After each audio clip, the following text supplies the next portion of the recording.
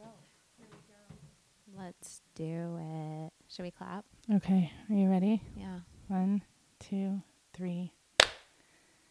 And welcome to an episode of the Self-Centered Woman podcast, our first episode. And this episode of the Self-Centered Woman podcast is brought to you by Lily Nutrition. Head on over to www.lilynutrition.com and enter the promo code SELF-CENTERED for 20% off any item right now while supplies last. That's LYLI Nutrition, lilynutrition.com. Live your life intentionally. Oh, I like that. Ooh, Nice. yeah. Okay. Okay, today we are with Cassandra Hi. Brooke Mollet, who is also my Kundalini teacher extraordinaire. Thank you. And Cassandra is on our show today because, first of all, she is such an example of how to live a self-centered life based on the 4 seeds of self-care, which are eating well, sleeping well, meditation / prayer and exercise. Mm-hmm. And as a Kundalini teacher, I'm sure you'll be able to share your journey of self-care Mm-hmm. and talk a little bit about how we know each other, first of all. Okay. You want me to jump in there? Yeah. Okay. Hi, everybody. So excited to be here. Thank you, Rachel. I feel very special that you chose me to be your first guest. When you asked me, I was like, oh my gosh. Okay, cool. Yeah, very exciting. Rachel and so I guess we met in 2011 when I was pregnant with my first child. I found Rachel because I wanted to have a home birth. So yeah, that's when we met. And some of people don't even know that I am a home birth midwife. She is a home birth midwife. By day, or I should say by night. I'm a home birth midwife by night and a podcast extraordinaire by day. Yes. So you have lots of creativity in your life. You have a lot of your profession is creativity. Your passion is creativity. Yeah, so that's how we met, and we went through that journey, and I had my first son at home, and we just continued a friendship from there. I remember our last appointment after he was born, and we came into the office. Do you remember this? Mm-mm. You always say that. She always says, do you remember this? And I don't. And you don't. But lots of people say that. Yeah, I don't to be remember fair. anything unless it's written down in my planner. You remember my kids' birthdays I all the I time. had it written down in the Yeah. planner and I still missed it. By one day. So when I was pregnant, I was wearing these shoes.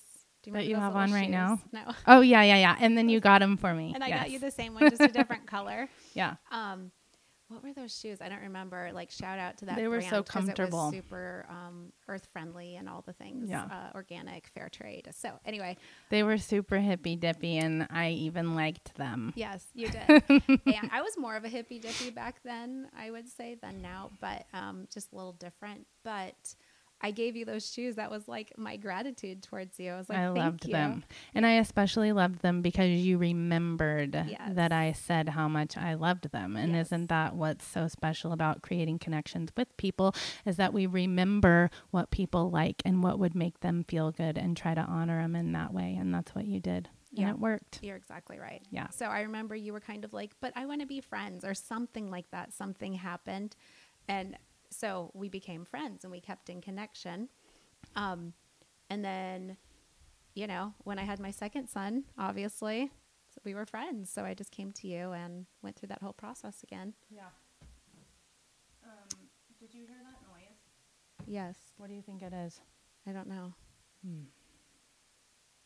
Do you think it could be your phone? No. Do you want me to check? Let me check and see if Okay. this thing's still going. This is a little interlude here. We're just going to. like everything can be. So this is the first recording of a podcast for Rachel. So we are just getting the technology all the way together and on point, Okay. making sure, is everything okay? Mm-hmm. All right.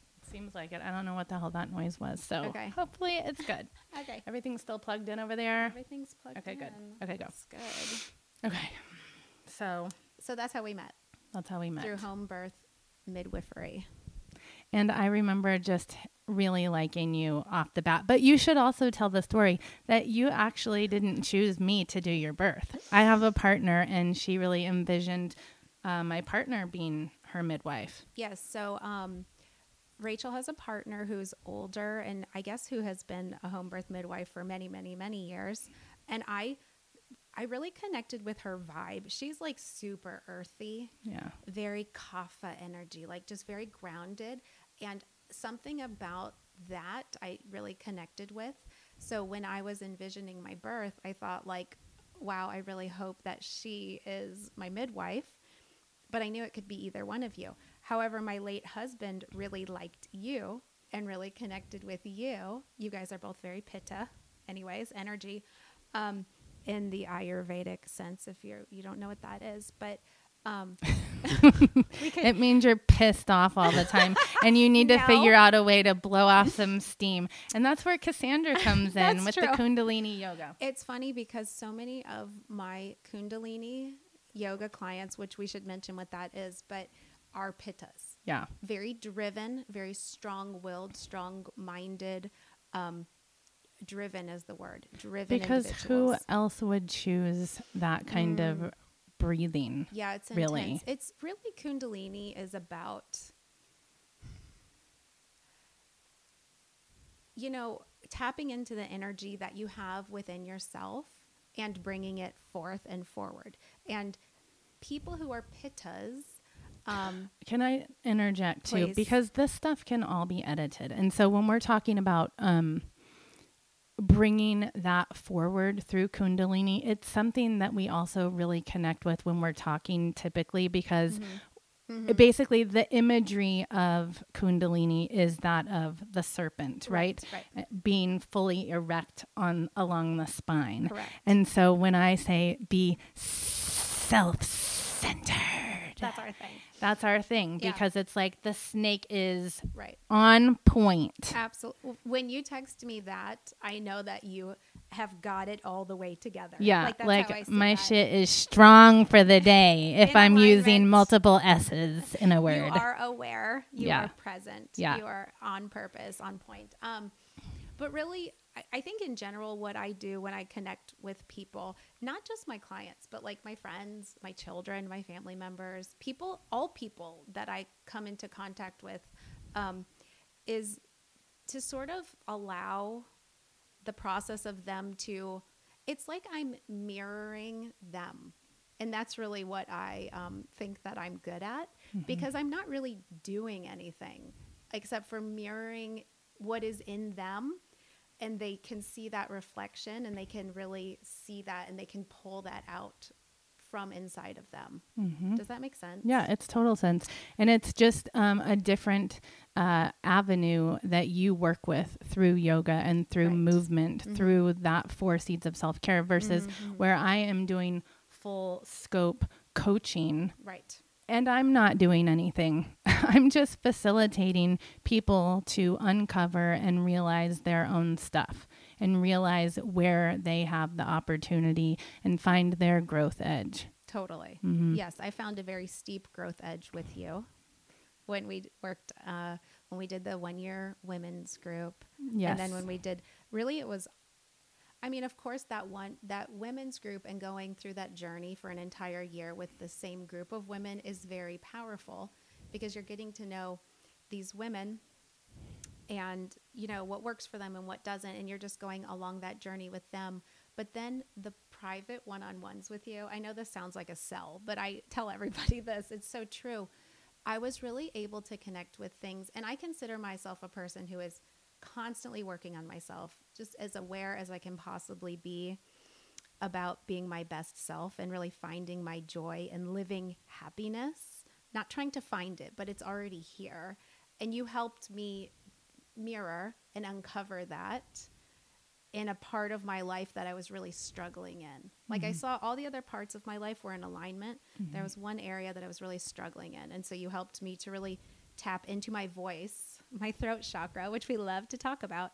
So thank you. Yes, you're welcome. And thank you for allowing that, because it's just like, even in birth, I can only help so much I know. Yes. without the other person being a willing participant. Yeah. Right? Yeah. We get in our own way a lot. Yeah. So my pleasure. I'm Thank glad you. I could. Thank you. So Cassandra and I have had a long time friendship, Yes. and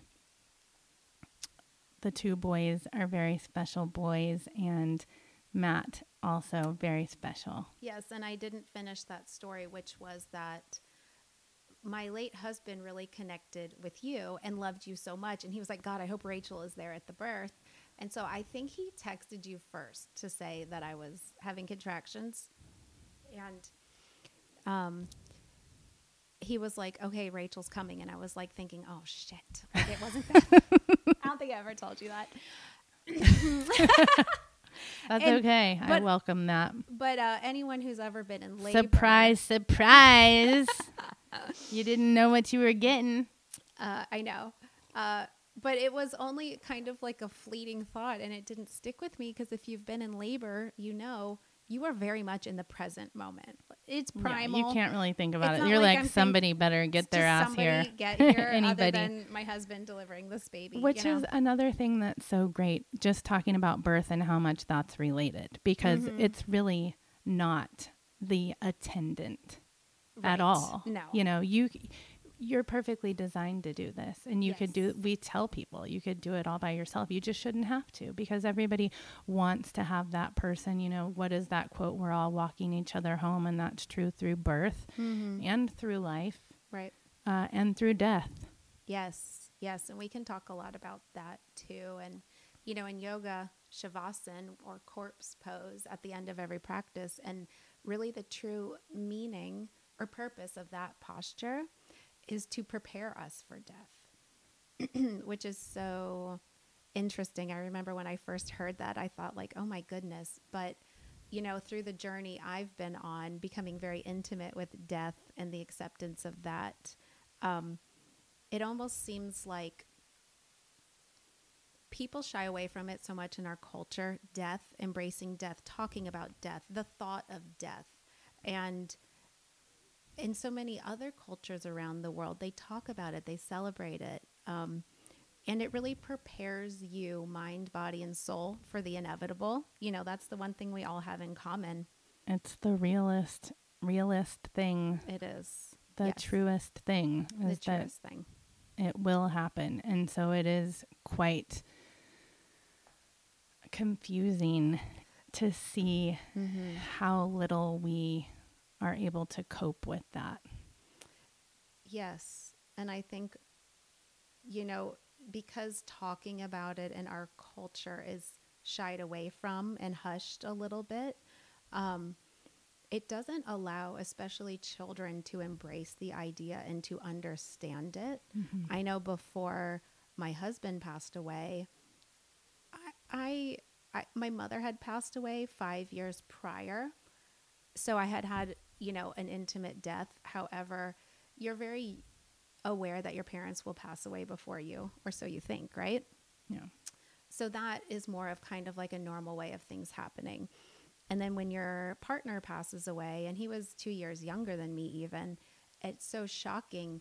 It's a different thing. It's a whole different ball game, kind of. But you're not prepared for that because it's not talked about. Yeah. And there are few people who've lost spouses at a younger age. So you just don't see it. Fewer people, right? Right. Can you just tell us about that day? I will try. So at the time, so my late husband was Matt. So Matt he left the house very early. He was going back to school, and he was going to school before work. So I was a stay-at-home mom. My children were 5 and 1, and he left that morning.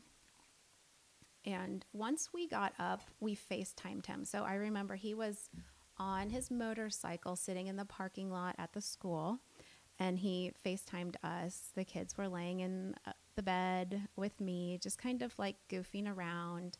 And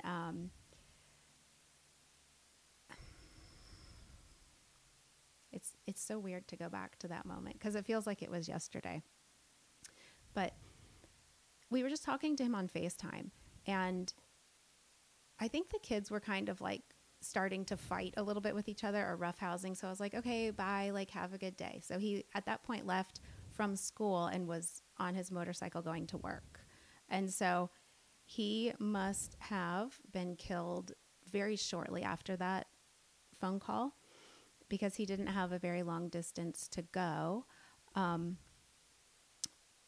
so my kids were out on the back porch. We had this big water table. They were not dressed. They were like using it as a hot tub because I remember it was in the fall. And so I had a knock at the door. I went to the door and it was a police officer. And I was like, oh my gosh, hi, like, hello. And the police officer asked me if I knew my husband, that he said his name. And I said, yes. And he said, please tell me you're his roommate. I was like, no. Like, that's so weird. Why would he say that? And he said, you need to go to the hospital. And I was like, what do you mean? And he said, you need to go to the hospital. I was like, okay. I kind of was looking around. My kids are naked running around the house. So he was like, what can I do to help? And I was like, which hospital? And he said, I'm going to get you the address. So got my kids dressed, hopped, he gave me the address.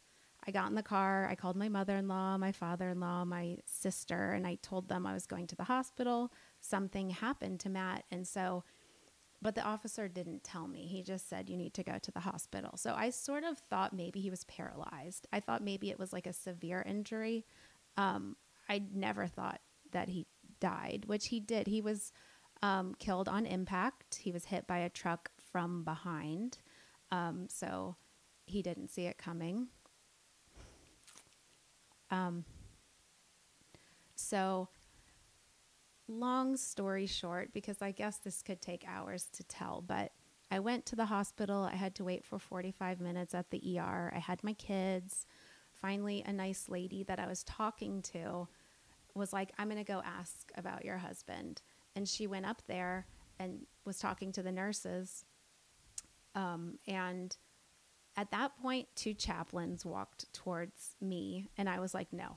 And I was kind of backing away. They took me into a small room. They still didn't tell me what happened. I was in that room for like maybe 30 minutes or so. God. I know. And so finally, because the nurse was like, do your kids want popsicles? What is that process? Like, do you know, looking back, like, is that their process? I feel like the doctor must have been, because it was an emergency room, involved with helping other people. That's the only thing I can think. So finally I said to the nurse, I was like, I'm sick to my stomach. I can't do this anymore. Like, my mother-in-law's calling me, my father-in-law, my sister. They're like, what's happening? I didn't know. And so the doctor came in and he sat down across from me and he said, there are children in this room. I have something to tell you. I don't think they should be in here. I said, tell me right now. And he said, your husband is dead. And he was hit. He kind of gave me some technical explanation. My oldest son, who was 5 at the time, just started screaming and wailing. And I was very stunned. I was just completely shocked. I had my younger son, who was a baby, in my arms, and I was just very shocked. And he left. He asked me if I wanted to see his body, and the doctor left very quickly.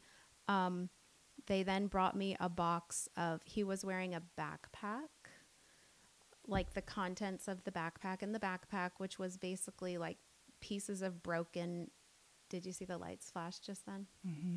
Pieces of broken like laptop and just shredded things in a box, which was, I don't think I opened that box for 2 years, 3 years until after he passed, when I moved, actually, because I didn't want to look at that. But my sister, I had the nurse call my mother-in-law because I couldn't speak to her, and my father-in-law and my sister came to the hospital. They wouldn't let me leave without someone. So my sister came and we drove to my house, and my kids and I laid in the bed for the rest of the day.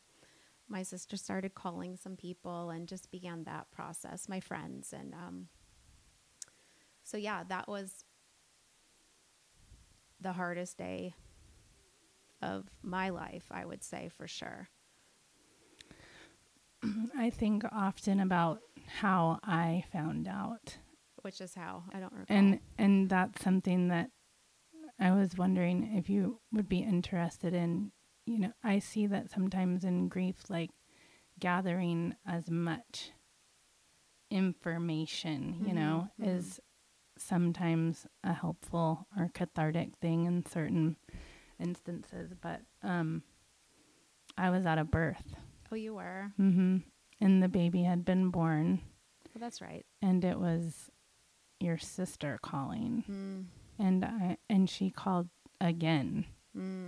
Because I didn't answer at first, you know, and then she called. Well, first I thought it was you. Because it was from because my phone. in my phone, no, it wasn't from your phone, but I have your names kind of together in my contacts. Yeah, okay. So like Cassandra's sister, you know, like that.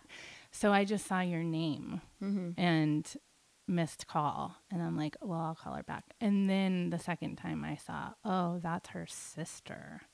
Like what? And I called her back right then at the birth. Yeah. And she just said that Matt died.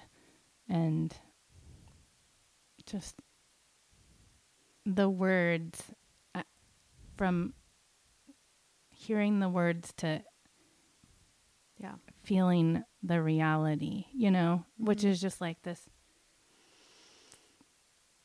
not even begin to go there with what it is for you, but you know, when things are real and that just, there's nothing you can do about it, this complete, you know, unfolding and like again, hitting you in the face, you know. I told the people I have to go, you know, I gotta go.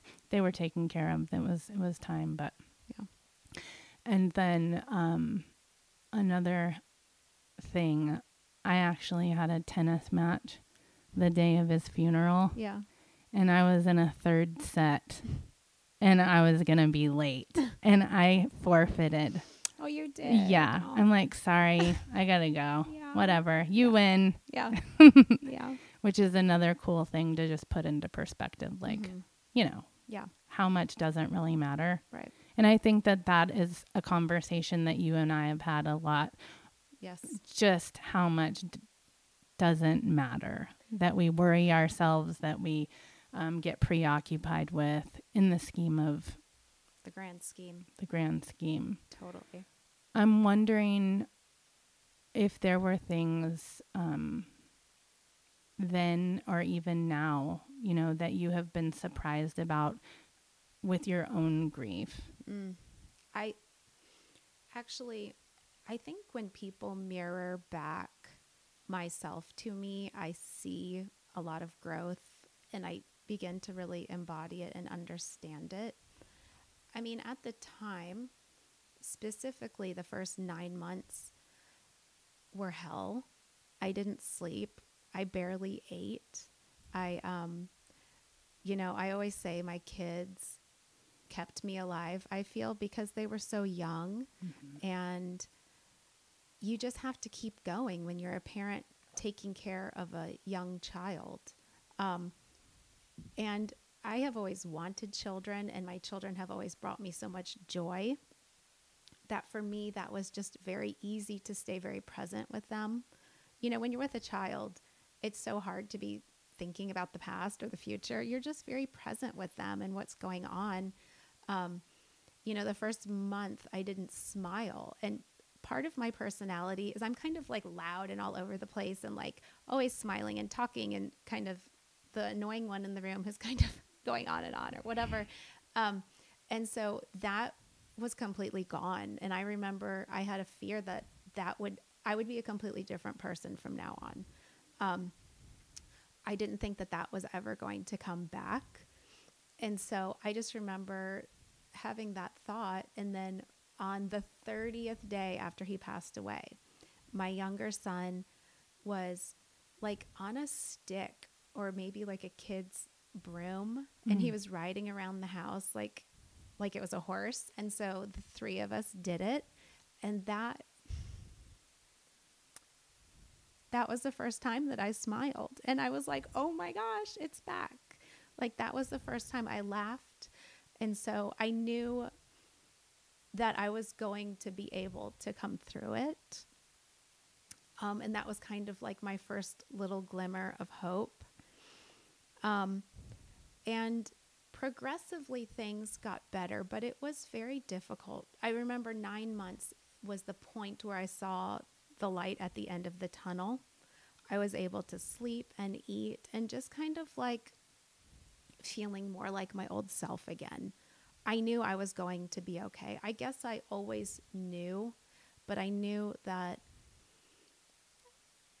I was going to really be okay. And that timeline is very different for lots of people.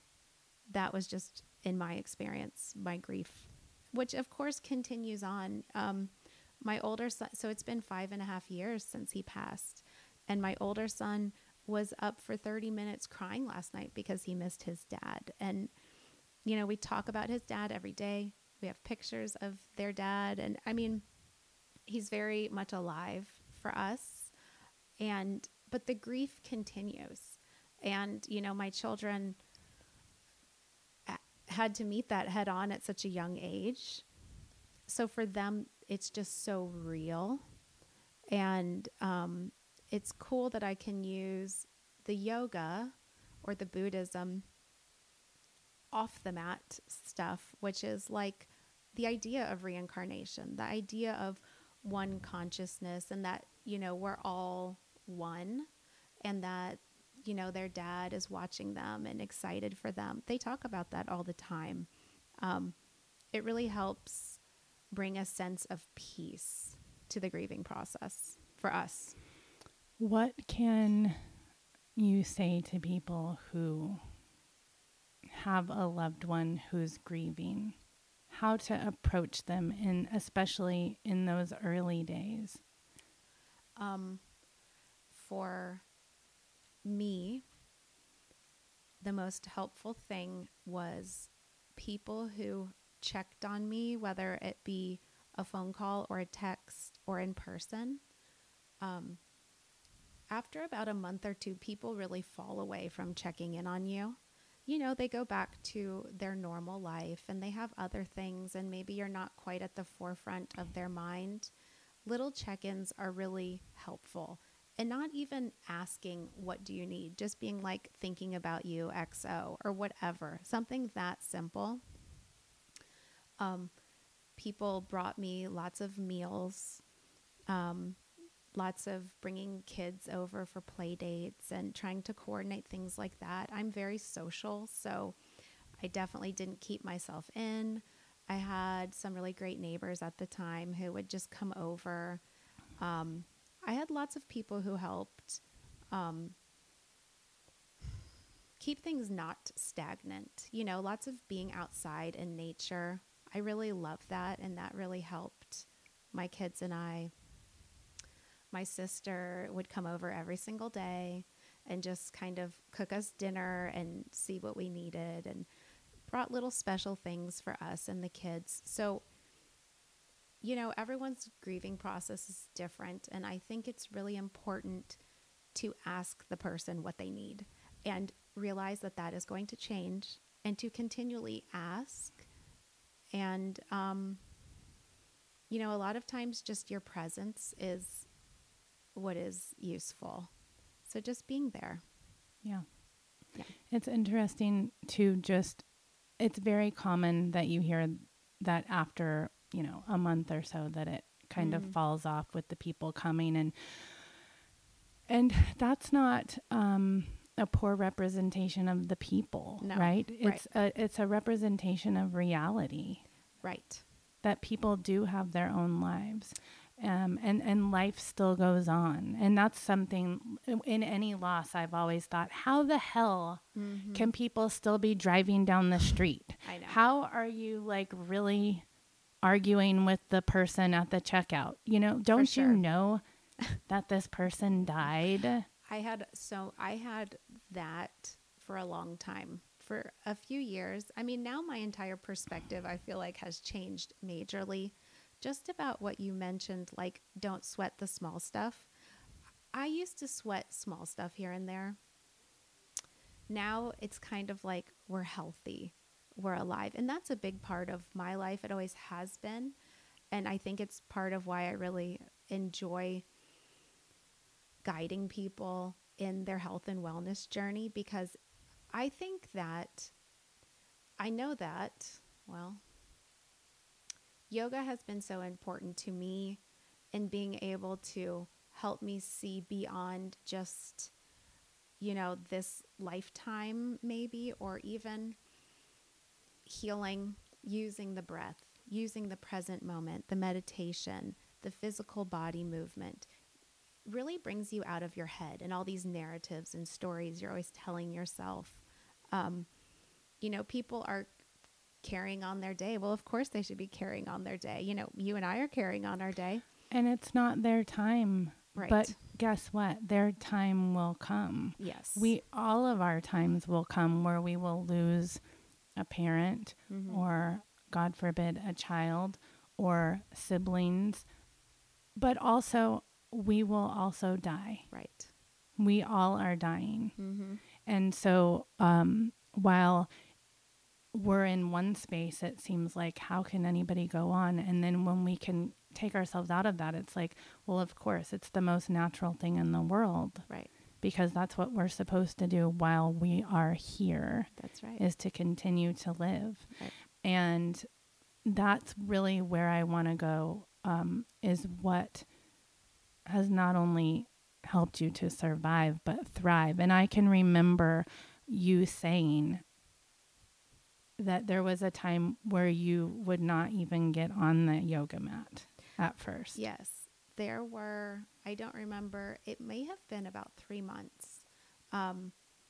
Because yoga for me, I don't know that I realized this before it happened. It's very personal. And I've been practicing since 2001. So it's a habit. It's a pattern. It's something I do every single day. It's something that I'm very in touch with. I don't just do yoga to get like a tight ass or whatever. It's very much about, of course, the physical body movement and exercise, but also the spiritual journey. I don't consider myself a Buddhist, but I am on that path of really like fulfilling and understanding and being part of that journey. So for me, it's much more than the physical body. It's the breath work that comes along with that and what that does for my nervous system. It's the meditation and how the meditation helps my mind relax and I can really become present in this moment. So every time I tried to get on the mat, I was hysterical. And I was really surprised by that. And I couldn't bring myself to get back to it. And I remember every couple days I would try to do yoga and I could not. And I was just kind of like, wow, okay. And then one day I was able to get on the mat and, actually practice yoga and not be hysterical. And I was like, wow, there's something about this for me, this connection. And prior to teaching yoga, I was a first grade teacher, and I knew I didn't want to go back to teaching in that sense. It's a bit rigid for my liking, but I was like, well, maybe I could, I remember that was kind of the beginning of me thinking I could guide people in yoga. I could really help people on their journeys. And I know everyone kind of knows me as a yoga teacher, but it's more than that. I don't really even like being called a teacher because, I'm guiding people on the mat and off the mat, in their wellness journey, period. Like it encompasses so much. Most of my yoga clients, I sit there and talk to for 30 minutes before, and that's actually what they prefer. It's not necessarily the same style of coaching like you, but it is too, I prefer it too, but we don't often get the chance because we're always, having to go do something else. Yes. But that's part of why I love it, you know, to be able to talk about what's going on. And, but we haven't been doing much of that lately, but that is something that's really special to me. And what you talked about, just being able to get on your mat is like, that was the place, you know, where the emotion and everything would really overflow. That is also the place, not necessarily somebody's mat, but maybe it's with food or maybe it's with a relationship. Wherever our body kind of bucks up and says, no, I don't want to go there, is our proverbial yoga mat. And I, do you know Carry On Warrior? Have you ever read that book by Glennon Doyle Milton? No. Well, anyway, it's a great book. Love it. She talks about not being able to do yoga at first and how she just, if nothing else, she would just go and make herself sit on the mat. I've heard of people doing this before. So I would, after I read that book, I made that my mantra. Just sit on your mat. Doesn't matter if I was actually doing yoga or filling out forms, which is something that I hate to do, you know, just sit on your mat, be still, be still. And that's another thing that I wanted to bring up, because you bring up Buddhism. And, of course, yoga is often, confused as anti-Christian. Yes, and for you know, sure. you have your philosophy, you know, that I am Christian, and I should say what I am is a disciple of Christ and his virtue and his character. And that has never been in conflict to me, because even when we're on the mat, it's my time to completely surrender, to completely worship, and to be grateful for my body being able to do this, and time to be still and have that clarity. And so I don't find that there is a conflict at all. And I'm just wondering if you have ever had that kind of other people, you know, bringing up that kind of belief. Yeah, certainly. It is oftentimes, I think the word is conflated. Like, people think only Buddhists do yoga, or if you're doing yoga, you are, well, first of all, Buddha is not worshipped and is not a god. The Buddha, who was alive 2,600 years ago, was a human being. And he even said, do not worship me. I am not a god. And so I actually so I teach yoga at a private school 2 days a week to children who are aged 4 through 12. And there was actually even an issue last week where, so we do this thing where you're touching your thumb to your fingers. And this is the cycle of life, right? So when I do this, when I do it specifically with my Kundalini friends, it's Sa, Ta, Na, Ma. And that's just, you know, the birth, death, rebirth, life cycle. When I do it in schools with children, I don't use that language, the Sa, Ta, Na, Ma. We're just touching, because there have actually been so many studies done on this and how this prevents Alzheimer's and dementia. You're creating connections within the brain, and, you know, connecting synapses and all these things. So, but I don't know, maybe a child went and told their parent or showed their parent, or maybe they saw a picture on my Instagram and the child said, I'm not allowed to do this because I don't worship this God. And, so obviously there's that confusion. I've had adult clients who are like, I'm Christian. Like, my mom wants to know. She was a younger adult. They're very Christian, and, you know, that's a big part of their life. And she was like, who am I worshiping? What am I doing? Like, my mom needs to understand this. And so, you know, I always like to know, when I'm working with my clients, where they are, what their spirituality looks like, what their religion looks like, because I'm open to all things, period, you know? So it doesn't matter to me. Like I said in the beginning, I'm a mirror. I'm reflecting for you. It's not about me imparting my beliefs onto you. It's about me sharing my experiences and just reflecting back to you your experiences and seeing like what kind of sort of clarity that brings for you. There is a lot, Buddhism is famous for the meditation. And I think that's why it gets conflated, because the Buddha meditated, and in Buddhism, there's lots of meditation. So maybe that's why there's that confusion. Mm-hmm. However, all people, all races, ages, religions, abilities, belief systems are welcome to practice yoga and feel very accepted and loved and present. What about the yoga? Mm-hmm. What is it, do you think, that has really been a game changer in your healing process and in the ability to thrive? Because that is what you are doing. You're not just getting by. And that's the reason why I wanted to talk to you, because it's one thing to lose someone and grieve them. I just lost my aunt, and she had lost her husband a few years earlier. Mm-hmm. And when I say she never recovered, that's what I mean. Yeah, I've seen that happen. And that's not what's happening here. Right. Not at all. What's the game changer, and what sort of hope can you offer? What has been the aha thing, or what keeps you going? No pressure. Yeah, because it doesn't matter what your answer is. Right. It's just for you.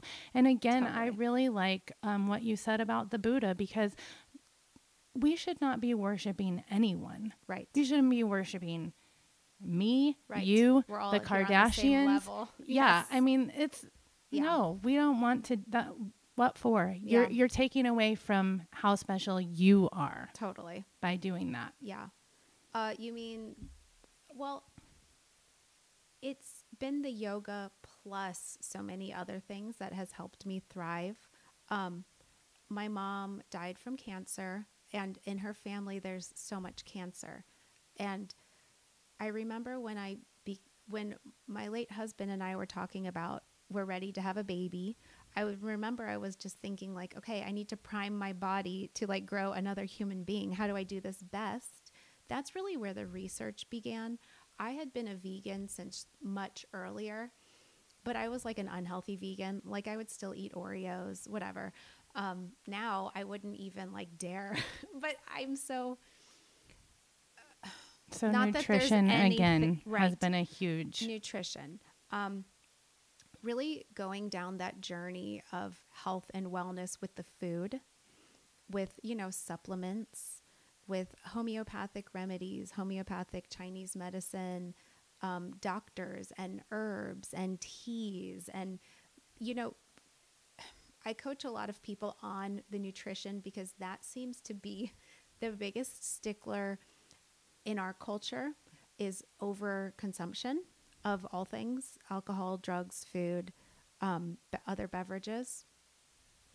And, the biggest part of wisdom I can impart on people is to make it a habit or a pattern. Like how many times have you heard me say that to you? It's all about habits and patterns, making swaps. It's like if you're drinking coffee, maybe trying to drink tea more than coffee, or if you drink soft drinks, swapping it for water. But ultimately, the four seeds of self-care. Okay. Totally. Even your sleep. Okay. Is something that is a big deal to you. Yeah. And I would say that was probably the last one to catch on for me. Because when I got to the point where I was dating and kind of like going out and I was like, oh my gosh, like what is this world? Like, let's do this. I've been a stay-at-home mom. Like what's happening here? And I would be out late and like enjoying myself. However, I would then need to wake up the next morning and be the single parent to 2 children who needed me, who I wanted to engage with, who I want to be patient and present with. And I couldn't do that because my sleep was off. And I noticed that right before COVID is really when I noticed it, because when COVID happened and we're not going out anymore And then I wasn't drinking any alcohol at all. And I was like, oh, wow, this is a game changer. I was never a big consumer of alcohol, but I would have a drink socially here and there. And even like half of a drink would still affect my sleep. And I heard some podcasts at that time from Dr. Matthew Walker, who has a gorgeous book. It's called Why We Sleep. And then Dr. Huberman, his podcast, The Huberman Lab. Oh my gosh, I'm loving that. Love them so much. Oh, you know who else is great? Gosh, the longevity guy. I always forget his name, but he's phenomenal. I'm going to think about it so I can give him a shout out. But they talk about all of these things, the health and wellness, the sleep specifically, and how that for me was like the final piece of the puzzle that clicked in. You know, I just turned 40 in February. I feel like I'm 21. I always feel like that. Like my body, I have no ailments. And sometimes I do yoga, maybe 6 to 8 or 9. One time I did 10 sessions a day. That's a lot for your body. But then I make sure to take care of myself. I'm extra hydrated. Like my food is pretty much always on point because I'm such a stickler for that. But even more so, you know, Epsom salt and baking soda bath, drinking the apple cider vinegar, just making sure on a day when a lot's happening that all of those things are on point. If you could name eat, sleep, meditate, exercise, if you put them in a cycle, which one would you put first or last? I don't think that's possible. Because in my experience, they all have to be on point for you to function optimally. However, gosh, that's so difficult. I would say, in my experience, what most people need to focus the most on is their food, their consumption, what they're eating, what they're not eating. Vitamins, minerals, water. I would probably say sleep is next. That's huge. It's bigger than people can even begin to understand until you experience it. You know, alcohol. It's true, I would say, because both of those things, it's a game that I play trying to figure out which one I would put first versus last. And so I like to ask people that question. Mine is really like, okay, well, we sleep and then we wake up and do our exercise and then nutrition and then what's the other one? Meditation. But it's like 2 of them are active and the other ones are passive. Well, I mean, the nutrition, right, you know, is what I'm saying. Like the sleep and nutrition would be the more passive ones. But if you don't, those are the ones that lead to feeling your best, right? Yes. And so that you can then want or even be motivated to do the other 2 things. Absolutely. And I would love to point one thing out about meditation because people put it off and put it off and put it off, and it scares them to think. I heard on a podcast, I don't remember, just the other day, people could either choose to be alone with their thoughts for 15 minutes or to receive an electric shock. Oh my gosh. 30% of women chose to receive the electric shock and 60% of men. I don't have the statistics. I don't know the age group or anything like that, but that's wild, right? It's not only wild, it's really sad. And it is a reflection, I think, of our ability to think critically, our ability to not react in certain situations, react in certain situations. Because if we're not sitting still, it's something that I just posted. We just went to the park on our vacation and having the space between this activity and the next activity. Somebody asked me, how do you do all of these things? Well, you have 6 kids and you do this, and it's the space between. Do not go from one thing to the next thing as much as you possibly can. Have that little snippet of time to just breathe, and don't take where you just came from into your next activity, because then guess what? They just start layering you're all of a sudden you're hating everything you're doing, resenting everything you're doing. That space between is everything. That's how you come up with the answers to conflict. Is how you come up with the way to parent. Responding versus reacting. Exactly. There's I'm glad you brought that up.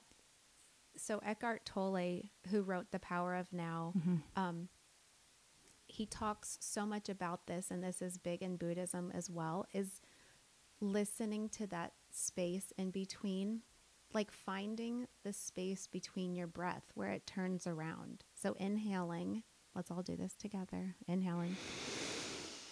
Feel that little stop before you exhale. That's the space between. Or if you're listening to like a Chinese flute, which a lot of meditations or music has this, listening to that little tiny space that's between the end of a sound and the beginning of a sound. And another really beautiful thing to embrace is moving meditation. And this was a game changer for me. So meditation is not just sitting still on a yoga mat, cross-legged. You know, your palms are facing up, whatever. But it can be. Totally. And that's another thing is like we just never want to discount another person's experience if they are doing anything at all to practice it. Totally. That's not our lane. You know, that's their lane. I like to talk about my lane, your lane, and God's lane, or the universe's lane, or insert, you know, your belief system here. That's so not our business. You know, we jump into somebody and try to judge them. If something's working for them, then that is gorgeous. And sitting in quiet and still meditation on your mat and listening to your breath, just being present to your in-breath and your out-breath is powerful. However, you can do it, you know, the second, Eckhart Tolle talks about the things in your life that are habits, things that you do every single day. Like every single day you walk up and down the stairs. Every single day you sit down to a meal. Every single day you get into your car, or you sit on public transportation or whatever. You walk, you ride a bicycle. When you are doing those things, being able to be present to your breath and really feel embodied. And feeling embodied means being in the body and out of the mind, really grounding yourself. That's what grounding means. So, for example, and we can do it all now, you know, close your eyes. Maybe you're sitting, or maybe if you are standing and folding laundry, listening, or whatever you're doing, just take a moment to be still. Feel your feet touching the earth. Feel your tush touching the seat or the ground. Listen to the sound of your breath as it's coming in through your nose. And then listen to the sound of your breath as it's coming out through your nose. That process took about, 15 or 20 seconds. You can do that as you're going up and down the stairs, feeling your foot as it's touching the stair, inhaling and breathing. Same thing when you get into your car, public transportation. You know, if there's a true emergency and you need to get someone to the hospital, you're not going to sit there for 30 seconds and feel your tush on the seat, hands on the steering wheel, close your eyes and be with your breath. But most of the time you can spare 30 seconds. Well, another thing, even a lady that teaches neonatal resuscitation, she always talks about if you have to resuscitate a baby, the first thing you need to do is feel your feet on the ground. Wow. Mm-hmm. Feel yourself on the ground. Because if you're bringing that to what you're trying to do, spastic energy, it's not going to work. That's interesting. She must be a yogi. I don't know if she's a yogi, but she ground. knows that sometimes you just need to take a minute before you start doing something, that's really going to require a lot of attention and energy. But just like you said, doing things intentionally is in itself a moving form of meditation. Yes, that has been a game changer for me. And even just communicating with other people, making a phone call that I don't want to make. Something that makes me nervous or tense or anxious, having a communication with my kids when I'm tired and I'm hungry, or like when I'm kind of at that moment, taking a deep breath or several deep breaths and feeling my physical body, it turns me into a different person, a more calm, peaceful, kind human being. And it takes practice. I've been practicing it for so many years that now it takes me like a tenth of a second to get into that mode. But that's been a habit for me for so long. And that's why I preach the habit thing. Well, also that a habit can just be 2 minutes of following your breath. Like you cannot, one person who's looking at starting to really implement the 4 C's of self-care cannot look at you and think that they're going to go do 10 yoga sessions. It's just not the same. And again, it's back to where we shouldn't be comparing each other. Sure. But one small step forward, which is also how you are getting through your grief. Actually, it's funny you say that because someone told me, and I don't remember who, said, put one foot in front of the other. When I was, this was just maybe a day or two after Matt passed. And I was kind of saying, like, how am I going to do this? And they said, you literally take it one step at a time. You put one foot in front of the other, then the next foot. You build momentum. Sometimes you take steps back. That is no problem. That is not a cue for you to beat up on yourself. That is not a cue for you to say, like, what am I doing? Why can't I do this? And question, drop the why. The why doesn't matter. What do you see out there on the horizon? Where are you going? That's the key. Yeah, that's good. Any other thoughts or just offerings of hope for someone in your situation? I think it's important as well for you to reach out to people and ask for help. That's actually the 4th step in this like really beautiful Buddhist, I don't know what to call it. I guess it's just a meditative action, is to actually reach out to people and say, I am suffering. I need your help. Because oftentimes we don't want to look weak, specifically males in our culture really struggle with this. But being able to reach out to a loved one, even a neighbor, a family, anyone at all. I have actually connected with people who I never even knew before, who I could tell they are suffering, and I just simply asked them. I think, from day to day, I notice most people are on their cell phones all the time, like standing in line, waiting for things, which, is a great time for meditation, by the way, moving meditation. Right. But my kids always make fun of me because I talk to and connect with like everyone. I'm standing in line. I'm talking to people. I think we've lost so much connection. I'm not going to demonize cell phones. I am using it to record right now a time-lapse video for my Instagram. And they do connect and bring a lot of beautiful things. But, just being aware of the overuse, because you could be standing in line even as an introverted person, which I am not. But as an introverted person or a nervous person, I think it's easier to be able to look at the phone and not connect with people. Even if you don't connect, just being aware of your surroundings. My point is, when you're not on your phone and you're looking around and you're like paying attention to other people, you can tell if a person needs like a little, hi, how are you? Or a smile. Just kindness. And it's also true about developing that ability to ask for help, which is something that as women we really struggle with. And that is not self-centered, by the way. Just because you can do all the things doesn't mean you should, or that it's even healthy for you. That is not part of being self-centered.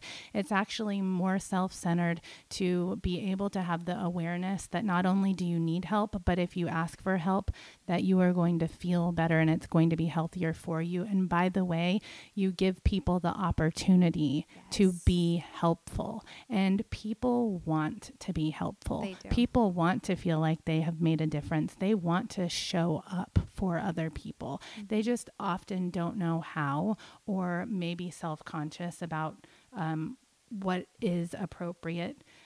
So Yes. also just always thinking about that. It's not just about, oh, I'm weak because I asked for help. You're giving somebody else the opportunity to be helpful and thus make true connection with another human being, Yes. which is what we are ultimately here for. And also, we ultimately don't know how long we have to That's make those right. connections. Right. And, something you taught me, clear is kind. Do you remember that? And that's something Brene Brown taught me. Oh, she did? Oh, I love Brene Brown. So, I have learned to be more direct since my husband passed, because he was the direct one. I was the more passive in parenting and life, whatever. And so I had to take on that role. And at first I was mad and angry at it because I didn't want to be direct. I wanted to float around and just be chill. But now I see how I am so much more balanced, because there's a way to be direct that's not in people's faces. To be clear with people, to communicate to them, like, I see that you're suffering. How can I help? And, they might, if they become offended by that, just, I'm so sorry. Or also, please don't do that, or that's not working for me. Yes. And that doesn't make you a bitch. Exactly. Totally. But I think, being able to develop that clear and direct and kind way of communication. You can be direct and be so loving and kind. It's true. And how other people choose to receive it is their business. That is Again, not our lane. Stay in your lane. Stay in your lane. If all of us stayed in our lane and focused on our self-care first. Yes. And even, I have struggled with even giving this title of the podcast, Self-Centered Woman, because, with Christianity, it's God first. And it is God first for me and my life. But we can't be in the position to put God first if we are not emotionally, physically, spiritually doing well for ourselves. And that's actually a scripture, make your bodies a living sacrifice to the Lord. And how else, you talk about being a temple through the 4 seeds of self-care. So not only can we be more worshipful in whatever way, but also for one another. Yes. One thing that I love, and I want to end with this, but tell everyone how they can find you, Cassandra, if they would like to book a yoga session with you, and whatever you would like to offer. Okay. So you can find me at namasteyourlife.com, NAMASTE. On Instagram, it's namaste.your.life. And if you want to reach out and connect with me, if you're suffering or just having any issues, I would love to connect with you. I do teach yoga on and off the mat, kind of like what we talked about. You can find more information on my website. You can email me. It's Cassandra@namasteyourlife.com, which is on my website. You can DM me on Instagram. Ask me any questions. And I would love to offer 25% off a session to anyone listening. Just mention that you heard this episode. I do in person at my home. I also come to your home or office, and we kind of turn it into like a little beautiful yoga sanctuary for that hour of practice in the Atlanta area. I also do Zoom sessions. Awesome. Thank you. You're welcome. So whenever Cassandra and I finish our Kundalini sessions, we have a little song, And what's really funny is that I did a blessing ceremony, for my daughter. Yes. And I so knew you were I saying. totally wanted to sing this song to her. Yeah. And so a blessing ceremony is when she turned 13, basically honoring her transition into quote unquote womanhood, right? Yes. In other cultures, they have this when, or in religions, right? Like when the teenager turns 13. So I wanted to sing this song that we always sing together. And it's still like a running joke because, of course, they didn't take it seriously at all. Yeah. They just made fun of me. But I take it seriously. Are we about to all sing the this time? song? We are. Oh my We're God. going to do the outro to Longtime Son, yo. Let's do it. Because I feel this every time I sing this I know, song. me too. I feel it for myself. I feel it for someone who I have lost. And like, wherever you are, whatever you're doing, guide your way on. Yes. Like for real, you know, like for my children when they go off to college. For the last time that I ever see a client after helping them with their birth, it has so many meanings and it's so special to me. So I hope you all find it special as well. Beautiful. Ready? Let's do it. Okay. Are we going to like rub our hands together and create some heat like we do in Kundalini? Big deep breath. Press your thumbs into your heart space. Allow your energy to settle. Let's take a big deep breath and begin. May the long-time sun shine upon you. All love surround you, and the pure light within you guide your way on, guide your way on, guide your way on. Yay! Satnam. Namaste, yo. Namaste. Thank you, friend. Thank you.